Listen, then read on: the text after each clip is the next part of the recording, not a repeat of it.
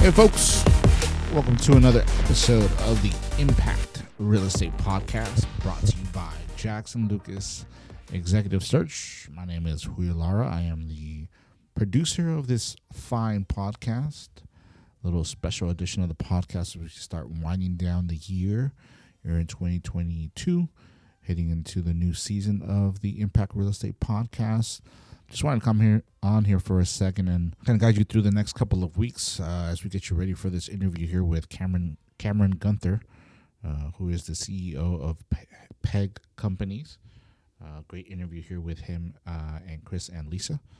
For the next couple of weeks, we're going to be winding down this season of the podcast, getting you ready for season 2.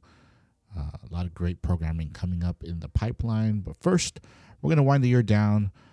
Go through some best of episodes with Chris, bringing back Michael, bringing back Victoria Whitaker to talk with Lisa, and kind of go through the highs of the podcast, of which there are many. We're really excited to talk to you guys about all the great lessons that we learned throughout the year. So stay tuned for those in the next couple of weeks. Follow us on Apple Podcasts, on Spotify, on Podbean, wherever you get your podcast.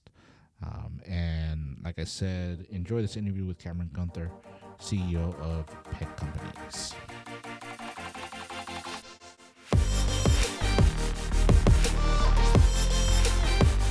All right, Cameron, thanks for coming on the podcast. How you doing today? I'm doing good. It's a nice, sunny, cold day here in Provo, Utah, but it's winter time.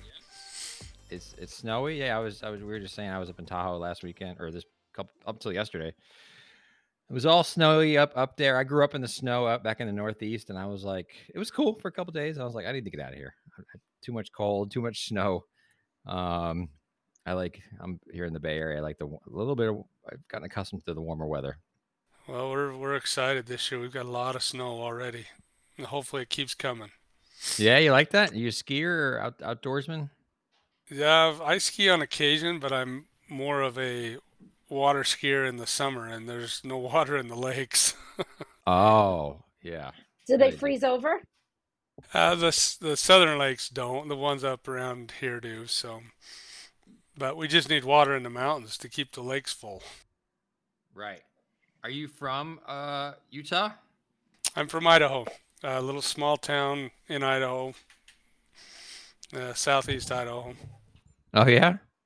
Yeah, farm town. Did you have dreams, aspirations of being a real estate mogul? No, not at all. I was going to be an accountant. Yeah, you dreamt big of being an accountant. Actually, I was gonna be a professional football player, to be honest. Oh yeah, big dreams. What was your team? Growing up, I was a Dolphins fan. So, but I played college football. But I'll tell you, it once you get into it, it's a much bigger task than when you're a little kid and thinking it looks fun. I'm sure. I can only imagine what it's like to be a football player and the abuse that your body takes and the amount of practice you need to put in. It's got to be intense. Yeah. Lisa's a hockey mom. She's a hockey mom. Yes, and at a very junior level, I see what it's like to have to put in the hours and the intensity. So I can only imagine football at college level. Well, when I grew up, it was not as much as it is now. I mean, these kids are just going. If you're in a sport, you're going year round. It's crazy. Yeah. Year round. That can't be good for their bodies. As a matter of fact, when my son was little, I would say to him, I'm not begging you to get out of bed for this in the morning. I'll get you up for school. But for hockey, you set your alarm, you wake up, and you come wake me up. And he did. So yeah, teaches them responsibility. She's tough. She's a tough cookie.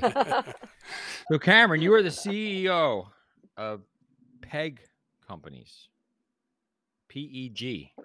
Yes, PEG Companies. We just say it as PEG now. Can you describe to the world, the universe, who knows who's listening, could be aliens, what PEG is? So PEG really started as a real estate development company, but we've evolved into a fully integrated real estate investment company where we're managing our own assets. We do some third-party management, property management, but we really are an investment management firm. We develop our own assets. Sometimes we build or renovate our own assets, um, and we're just trying to take the full scale of it so we can control the real estate investment from beginning to end. Right. And then geographic, like where are the assets? What type of asset classes geographically? Where are they? Yeah, Um, so we do hospitality um, asset class. We have a few office buildings, not much, but multifamily, and they're spread throughout the country. I think we're in 21 different states, oh wow, okay. Um, and and then two countries. We've got two assets in Canada. oh yeah, is it different Yeah, investing in Canada than here?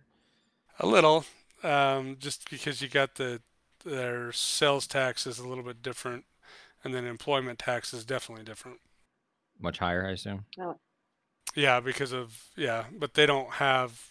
I mean, it's all social medicine, Yeah, so 50% of their income basically goes to tax. yeah. we could do a whole podcast just on that. I know. How did you get in the hospitality world? Like, what are you seeing in hospitality now? Like, Lisa has a strong connection to hospitality. It's an asset class we're looking to build out more. So, like, how'd you get in there? Like, what do you see happening right now in hospitality? Yeah, so And I what did. type of hospitality?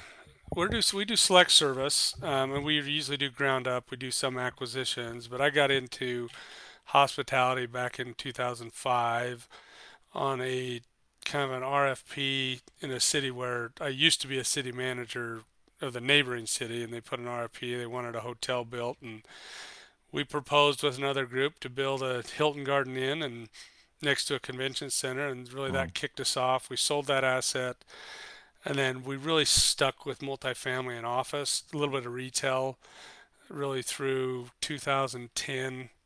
And then 2010 came, we saw an opportunity to jump back in because there was a lot of distressed hotel assets, and we had the capital to go start working on that program again. And since then, we built a fairly good portfolio of hotels from mostly Marriott's, some Hyatt's. We've had some Hilton's, um, but we have about 42 assets now in the hospitality space across the country. wow, that's significant.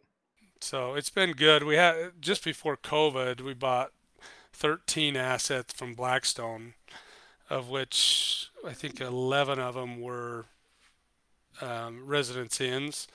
The intent was they were losing their brand. They were first generation.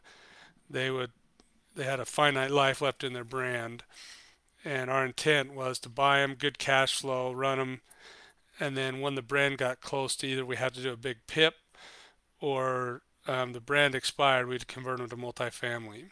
And so Okay.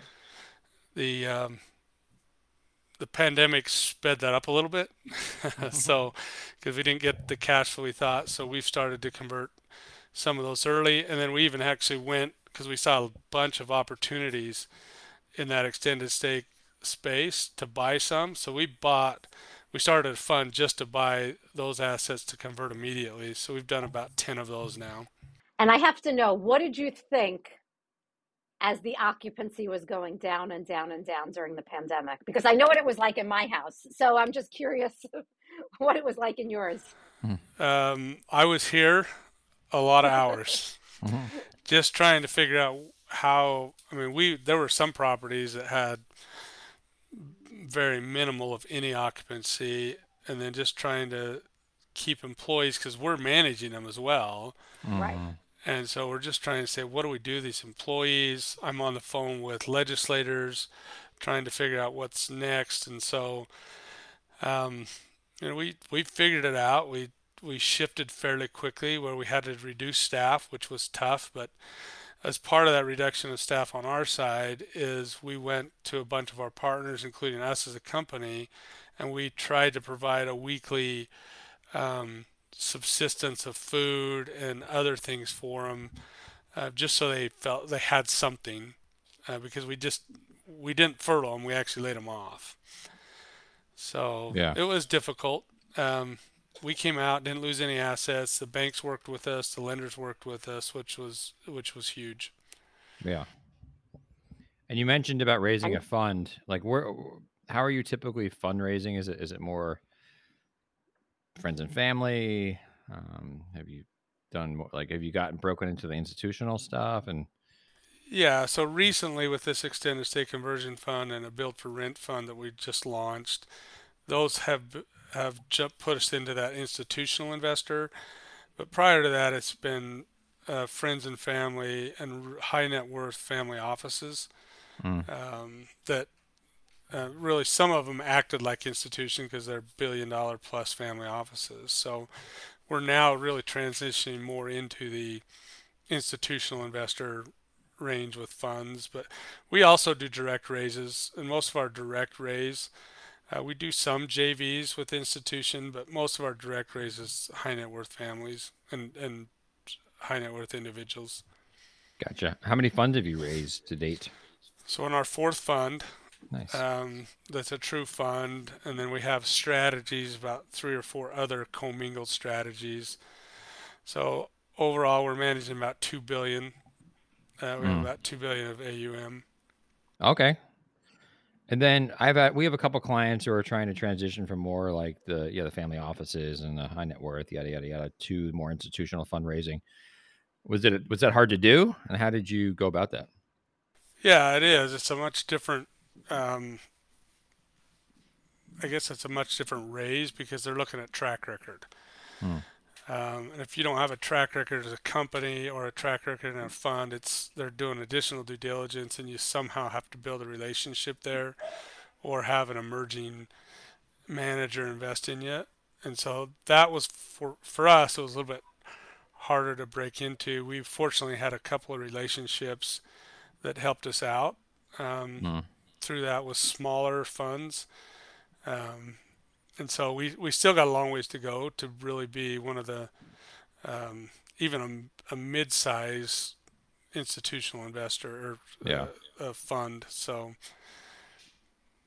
Did you have to hire someone like internally as a capital raiser? Did you hire like a placement agent as well? Or we haven't, and we haven't hired a placement agent, and we've talked about it back and forth. We actually just we hired internal salespeople, okay, and I have a whole department which is our sales and marketing of capital raisers. We got three of them plus some support staff. oh that's cool. Three of them, huh? Yeah. it's interesting because so many people that I speak with, and maybe it's because I was an accountant as well, want to go from being an accountant or some kind of finance person to sit where you sit. So what do you think was your kind of lucky break to make the move? I want to turn that around. I don't want to sit where I sit sometimes. Yeah. I'm actually a little bit different because as much as I wanted to be an accountant, I lasted about 6 months as a CPA because I absolutely hated sitting at a desk doing the same thing over and over. I'm glad I did it. I'm glad I got the experience. I became a city manager, a finance director, and then city manager. Learned the kind of the entitlement ropes and understand how cities worked. So for me, it just kind of evolved into all the experience I had through my career, starting as an accountant and understanding numbers, which I tell everybody if you can understand numbers, um, it's great. Now, not everybody that's an accountant, I will tell you, can be a CEO or sit in this desk because, and I don't think everybody wants to either, because there's so many different things you have to know and understand and be able to um, have had the experience doing to be able to make those decisions. And I still am trying to figure out if I have enough experience to make some of the decisions we're making. Let's hope the investors aren't listening. I tell them that though. I mean, I look, it's I'm not perfect, and we're going to do the best we can, and we're going to protect. One thing we will do is we'll protect your assets, and we'll tell you the good, bad, and the ugly, and you're going to get that from me. Yeah, they trust the person, not necessarily the invest. I mean, I guess they have to trust the investments too, but it's all about trusting the person that they're dealing with. They're going to be honest with them, and be conservative with their capital and all that jazz. So you grew up in, and you said earlier in north or southeastern uh, Idaho, right? Yep. Yep. Uh-huh. Yeah, tell me about you as a kid. Like, did you? I mean, I always like to find if there's something in entrepreneurs that like maybe, yeah, I saw them have a chip on their shoulder or something where they're like, they don't like taking orders from people. They think they can do it better, or they like something. There's something going on. Like, did you have any of that stuff as a kid? Well, be it growing up on a farm like I did, I was always out fixing or always out building something, always trying to create something. Or if I was working and something broke down and I wanted to go out and hang out, I Mm, went and figured out how to fix it because I had to get my job done, right? right. Or our butts would get our butts kicked, or whatever happened back then on the farm, in the woodshed, you just don't know. Yeah, You know what But they say? What happens on the farm stays on the farm. that's true. that's I like that. That's what we'll say. But yeah, I think we were, and then I had um, five other brothers, and we were always just trying to create different things and have fun. And I think that creative side of um, my growing up is what really caused me to get into this space that I'm in. It's because I love to see redevelopment projects. I love to see an area revitalize and build a new community, or see things happen where guests can have a fun experience, or our tenants, our residents in our buildings get to experience something new. So for me, that's where I get my excitement. I think that's what caused. I don't know if I'm an entrepreneur or if I just love to see that part of the business. Um, did you? Yeah. Did you like growing up? I didn't know about many different career trajectories out there, and so I was. My dad was an engineer. My mom was a nurse. I didn't want to be either of those, um, and so I was going to be a lawyer because I'm like I didn't know. You know, I get lawyer sounded like a good thing, maybe, right? And I ended up doing what I'm doing. But did you know about? I mean, you knew about farming. Do you know anything else? Yeah, so similar to you. I mean, I grew up, my whole family, my extended family, they were all farmers. And we grew up in a small town of 100 people. And so, What I did you mean, the guys whole, grow? What did you we farm? had, we did have potatoes, we had a dairy farm, and we had hay and barley. So it was a bunch of different things. So back to that, I didn't know what careers were. I knew what football was because I watched it on TV, and I loved to play basketball. We loved to do sports. But then, it was, I don't even know how, even as a kid, when I got into high school, I think I took a business class and thought, geez, this accounting sounds fun. It looks like they make a ton of money. I Uh, thought that too. It's so funny. as a CPA. And so I didn't know really anything else. I did not like the medical stuff. And so Hmm. I thought, look, I'm good at numbers, and this looks fun and looks like they make a lot of money, and that's what I decided to do. And once I decided it, I was in it. There you go. And you went far enough to get your CPA, which is impressive. So I never got licensed. I passed, but I never got licensed because I didn't. You got to spend 2 years, right? Oh And yeah. I'm sure Lisa did the put all the time in. I didn't because I couldn't stand it. I put the time in because I thought, like you, that this was going to make me like the most successful person in the world. And then I looked up at the senior partners that I worked for and said, I don't think I want their life because they're still working 22-hour days. How does, so Yeah. it's Well, I it's just probably as long as still they can keep working. the mystique. I'm probably still working 22 hours a day, but I enjoy this type of thing. And then it's not work, right? Yeah. Yeah. Different. I need to know where you were in the birth order of your brothers and sisters. Were you oldest, youngest, somewhere in the middle? I was the second by 11 months. Okay, So Irish twin, because I guess. we we have one of our team members here, and she did recruiting for West Point, and she was telling me today that it was very interesting to her that anybody who came to the school that she found that was first or second of a large family stayed and was more successful than if they were like later in the birth order or had less siblings, because it's she felt that there was nothing that taught you grit and tenacity and how to be a leader, like being the eldest of a bunch of siblings. So Yeah, I'm sure that was part of it for you. yeah. That's pretty We, interesting. Enough said. That was interesting, right? I can probably see that just because I mean, there were five of us, and my brother and I were the oldest under the age of five. And Yeah. then there were two Wow. more that came after that. So it was, we had a lot of responsibility. And how did you transition into real? Like, what was your first exposure to real estate? When I left city management, I went to work for a general contractor doing business development for him. And mostly what I was doing is I mean, his clients, as part of getting the build job, were asking me to help them out with the cities on their developments Mm. and the commercial space. And so I ended up doing that, and I'd help them because I understood some tax and what tax laws were on the real estate side. And so I'd give them some advice, and then I ended up started doing some consulting for one of the groups, and that's really what kicked me off into starting the company in 2003 on the development. So I started doing consulting for real estate developers, and then decided, look, we can do this ourselves because I'm doing most of the stuff for them. So you I just leverage didn't your have the money like they had it. yeah, yeah. Right. Details, details. So what kind of consulting So, were you doing? Like, was it entitlement? Because you worked at the city, so you understood how to Yeah, get things entitled, yeah. So I did basically. entitlement work for them, and then the three deals I did a tax incentive deal where I got the cities to pay for the infrastructure or give some kind of um, tax incentive or rebate for the development to happen. And so you started. You're like, all right, I'm doing this for some other develop. They're making all the money. I'm getting paid, but they're making all the money off this stuff, and they're not so smart.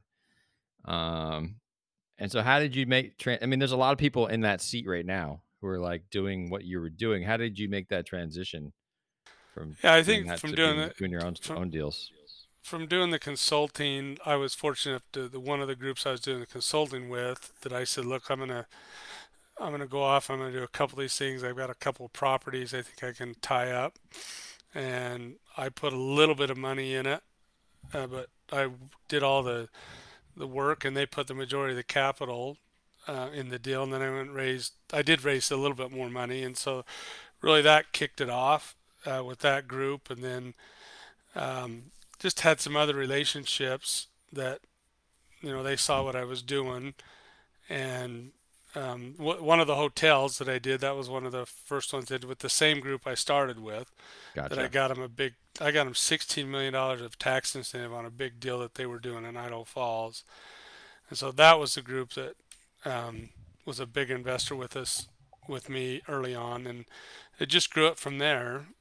Just gradually, with high net worth friends and family, would just get out there and go to events, try to explain what I'm doing, have other people introduce me to connections, and it just grew from that versus me going through the institutional world first. So you started doing your own deals and having just like doing all the sweat. Like you were I mean, were you getting like 50% of the deal, 10%, 20%? Yeah, it was usually in the beginning it was a 10% pref on a 70-30 split, Mm, where the investors got 70% after after a pref of 10. But that was early on, and most of our deals are the 80-20 typical structure that you see now in funds with a management fee. And back then too, I would take a developer fee. I'd never take a management fee. We would just take a yeah, development fee. And now we have obviously a management fee to manage the asset once it's open. So it right. just and what was the, slowly. oh, sorry. Oh, go ahead. I was gonna say, what was the first person you hired for your team? People always ask when they start a business, who do I hire first? So I have my opinion, but I'd be curious to hear what you did. First person I hired was a guy I stole from a project I took over that was a whiz kid analyst. That's how I would do it too. That's what you need. Yeah, he was a That's finance great. guy. He just knew it and understood how to underwrite markets, It was perfect. He's our COO today. That's amazing. That's Oh, I awesome. love that. Yeah. That's wonderful. And what year was this? When did you start doing this? You came out of school, you were doing some accounting briefly, right? And then you did the city management stuff. Like, how far into your career did you start doing your own deals? And like, what time frame was this? So 2002 is when I started really jumping in and doing the consulting. I formed the company in 2003. Gotcha. So Okay, 20 and you're years, 20 years this year. you look good. Congratulations. And then you came out of school like recent, like not that long before that, or Yeah, I graduated college in 94. So I okay, spent, probably what, 6 years in city, 6, 7 years in city management after being a stint, probably 8 months as a working in an accounting firm. yeah, okay. So people freaking out, when they came out of school, they're not in like their dream job within the first 3 years. Like they should maybe relax a little bit. You never know where things are going to lead. Yeah, you get experiences from your first job. Honestly, some people stay in it because they like it. I was not. I liked the idea of accounting. I hated the work of an accountant. Yeah, yeah. I Um, hear you. and then so it grew. They just kept growing. Like your deals kept performing. People Yeah, started we, like, we had hey, some tough times that I had to recap the company a little bit, just to keep up with growth, and so I brought in a partner in '07. We were 60/40 partners, and then through '09, I was doing some stuff for another large family office where they had some liquidity. They came into the company, and so us three partners now. I'm still the majority, but those three major partners, those two are passive, mm, and then I have some of my management team has some ownership now that we've let them either buy in a piece or we provided a way for them to buy in. mm. And what was like? Tell us, take us through like the different iterations. Like when you started out doing, you said the hotel deal was pretty. Was it? Did you stick with the hotels so that you became known as a hotel guy, or did you just kind of got into whatever you could do? We were kind of whatever made sense, opportunistic. We really liked multifamily because that was one of the first big deals we did. That we took over a broken deal. That's where I hired the analyst from. Is a broken deal. If you guys know Sean Bradley, the big seven Yeah, six yeah. He's basketball very player, tall. very tall. I grew up in New Jersey. He was on the Nets. He was a big. Oh yeah, oh Yeah. yeah. So Sean was an investor in it, with a couple other local guys, and they hired the wrong person to put it together. And I was working with one of their partners on another deal. He said, "Hey, will you come look at this for us?" And we stepped in and kind of took a deal that had fallen apart and made it really successful. Um, and it was 500 multifamily units in right downtown Salt Lake. Oh wow, So that's a big one. it was a 100 units per acre project, the highest density project at the time in downtown. Since Wow. then, there's been bigger, much more density. We built more density than that. What are you seeing in? I mean, Salt Lake City's become. What do they call it? Silicon Lake or something. What do they call it?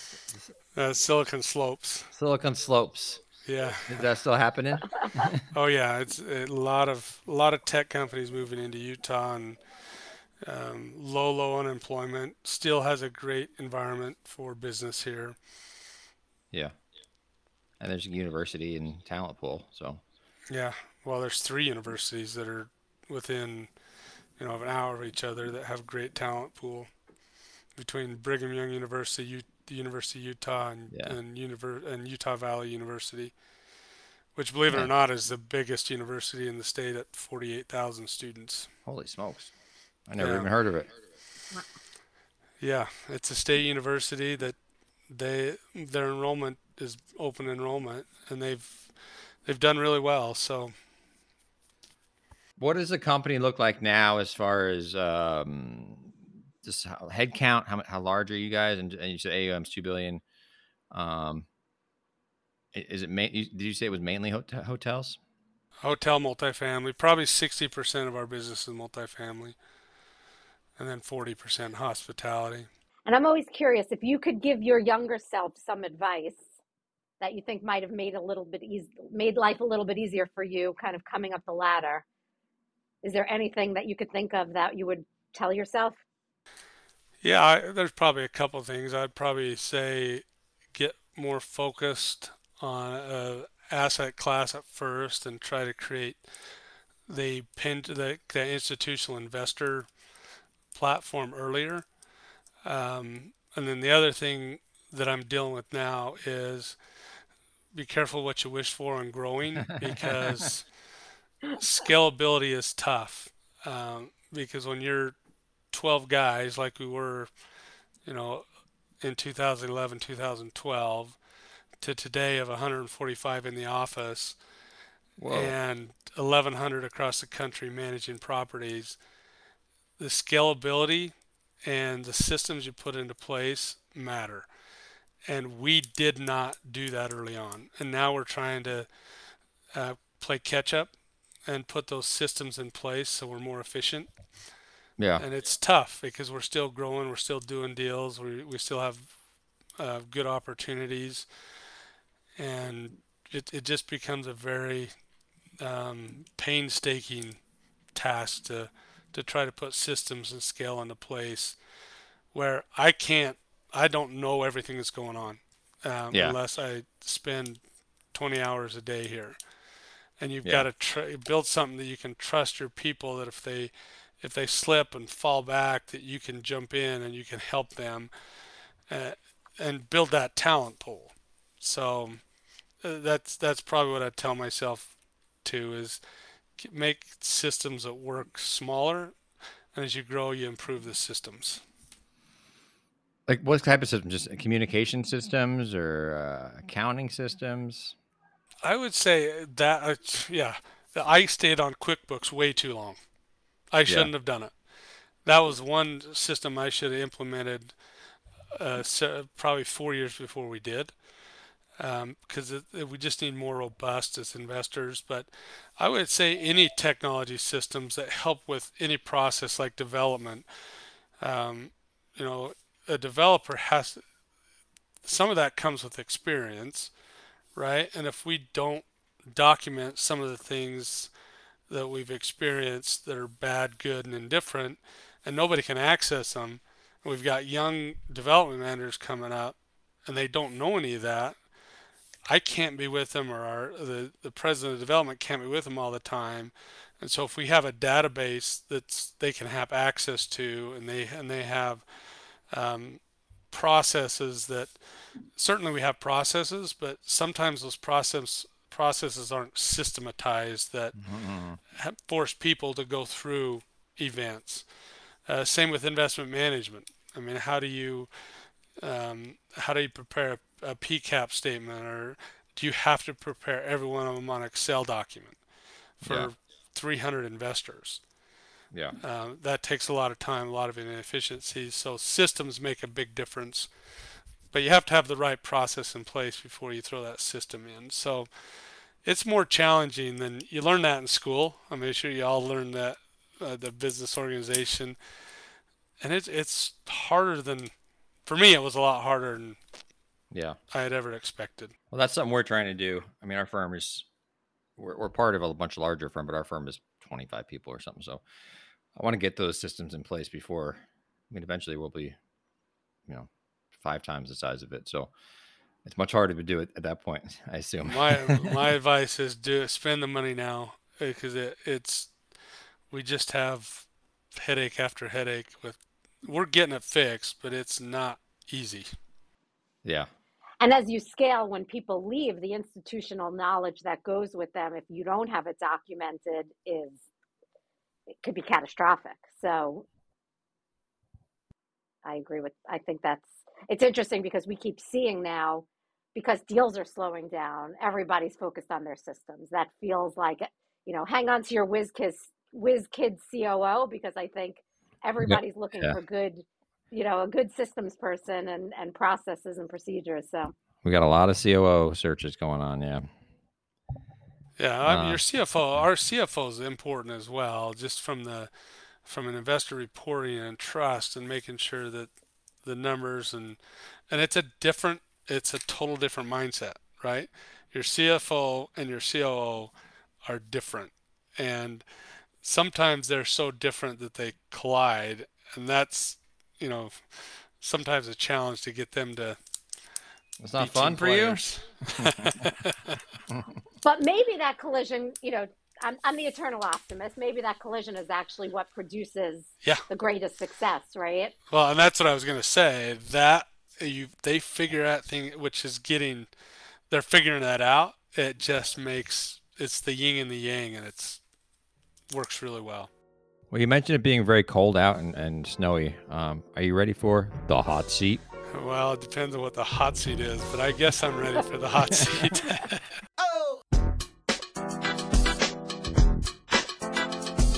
The hot seat is sponsored by KK Reset. KK Reset is an HR management and outsourcing consulting firm that specializes in helping organizations to reset their culture, structure, and path. They do this through services which include comprehensive consultation to identify gaps and opportunities for corporate training programs, HR services, and career mapping services. They've collaborated with nonprofit, startups, and academic organizations to protect them from liabilities, reduce turnover, and preserve their brands. They have also collaborated with a number of my clients on the real estate front who are not large enough to have their own in-house HR program. So they outsource it to KK Reset. KK Reset comes in, maybe sits on site a couple days a week, and provides everything you need from an HR perspective for your firm. So it's a great resource for those shops who just maybe it doesn't make sense for them to have in-house HR function.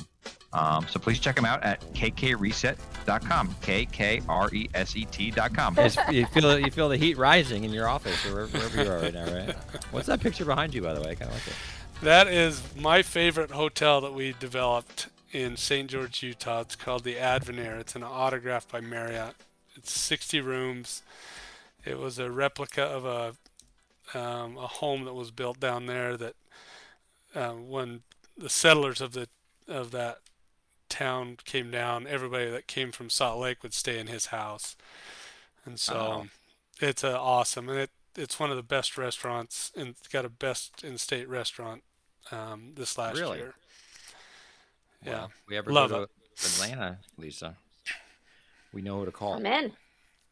Exactly. Well, question number 1. Do you have a book and or podcast recommendation? Wow. I don't listen to a lot of podcasts, and I don't read a lot of books, but the one book that I have read that I really liked was the one the Richard Branson. Yeah. I can't remember what it was called, but it was one that talked about, his growing up and why he started Virgin Records and just that creativity of that. Yeah, that's awesome. What is your most memorable deal that you've done? And The one right behind you. me. Who knows? Okay.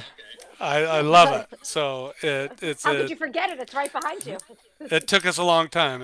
We had to assemble a lot of properties, and with the hotel, we actually built 110 apartments on a ground zero block in St. George, Utah, where it was all dilapidated. So it's what makes you excited about being in the development space, and it is a great return.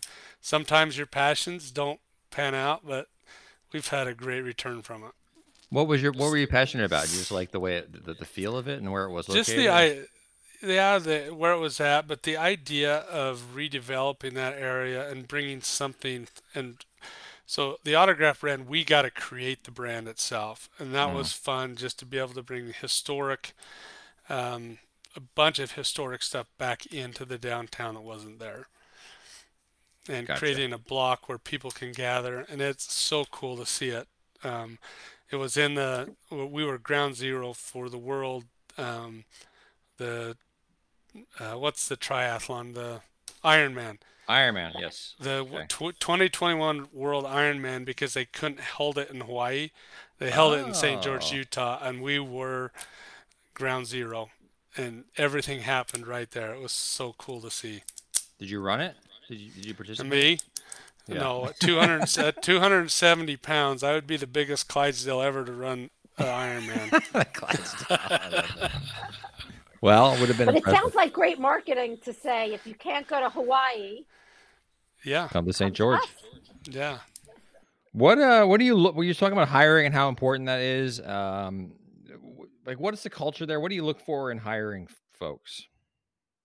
I look for creativity, somebody that is self-motivated, and they have to have transparency. And those are really the three things I look at. If they can be creative, and I don't need to have them feel like I need to tell them everything to do, but they can be a self-starter or self-motivated. And we always love transparency of what's happening. And do you have a go-to interview question that you ask?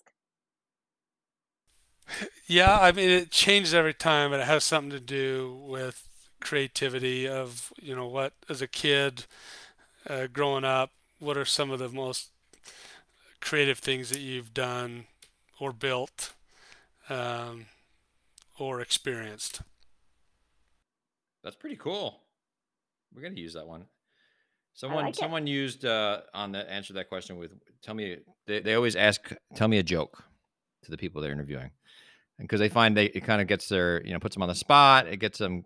Can they? You got to have a level of risk to like put a joke out Yeah, there, right? I was gonna say that might be a You got to little bit catalog risky. it and what's appropriate. And you got to be even if you don't know, it's like you got to think it through because they don't expect everyone to know like the joke, but it's like thinking it through. How do they react on when they can't think it through? They shut down or something, I think it's a pretty interesting one. So now I always have a joke ready. What? My worry is all my jokes would be dirty, and I'd I probably know, not yeah, get the I know. interview. Yeah, exactly. How do you normally go about like what's been the most difficult type of hire? I always find like property operational side of things is really hard to keep employees happy. I'm not sure why that is. It just seems to be a lot of turnover in that space. Yeah, I think some of the more difficult ones for us to hire that is lately has been our FP&A, financial planning and analytics, because it takes the right type of person to do that. We can hire underwriting analysts out of school, and they can get it because they just know spreadsheets. Mm. And so, really, one of our difficulties has been the FP&A side because it is a different. There's not. It just accountants are good at it, but they're sometimes not because they don't understand the planning side of it and the analytics side of it. Mm. So at the corporate level, and then at property levels, you're right. It's finding the good leasing person that can, lease a property up and Yeah. not have to be micromanaged. Yeah. So this is the Impact Real Estate Podcast. How do you feel your real estate or your job have had an impact on the world?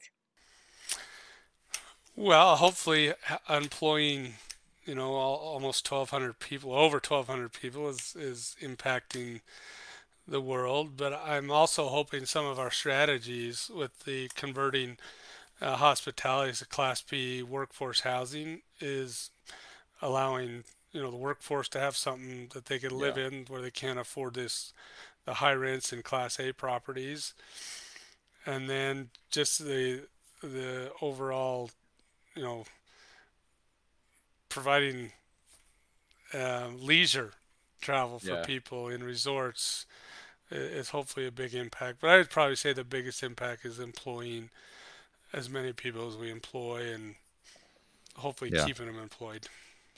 Do you find I'm as an investor myself, not like I've always find Class B multifamily to be it's a good one pretty safe one to be in. It That seems is. to be yeah. I like that one the best too. It is. It's also probably it's one of your more difficult ones to manage though.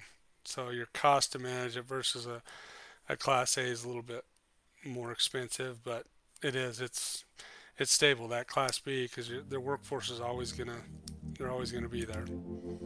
Yeah. So Cameron Gunter, CEO of Peg Companies, thank you for your time today. I appreciate it. Yes, thank you. I enjoyed it.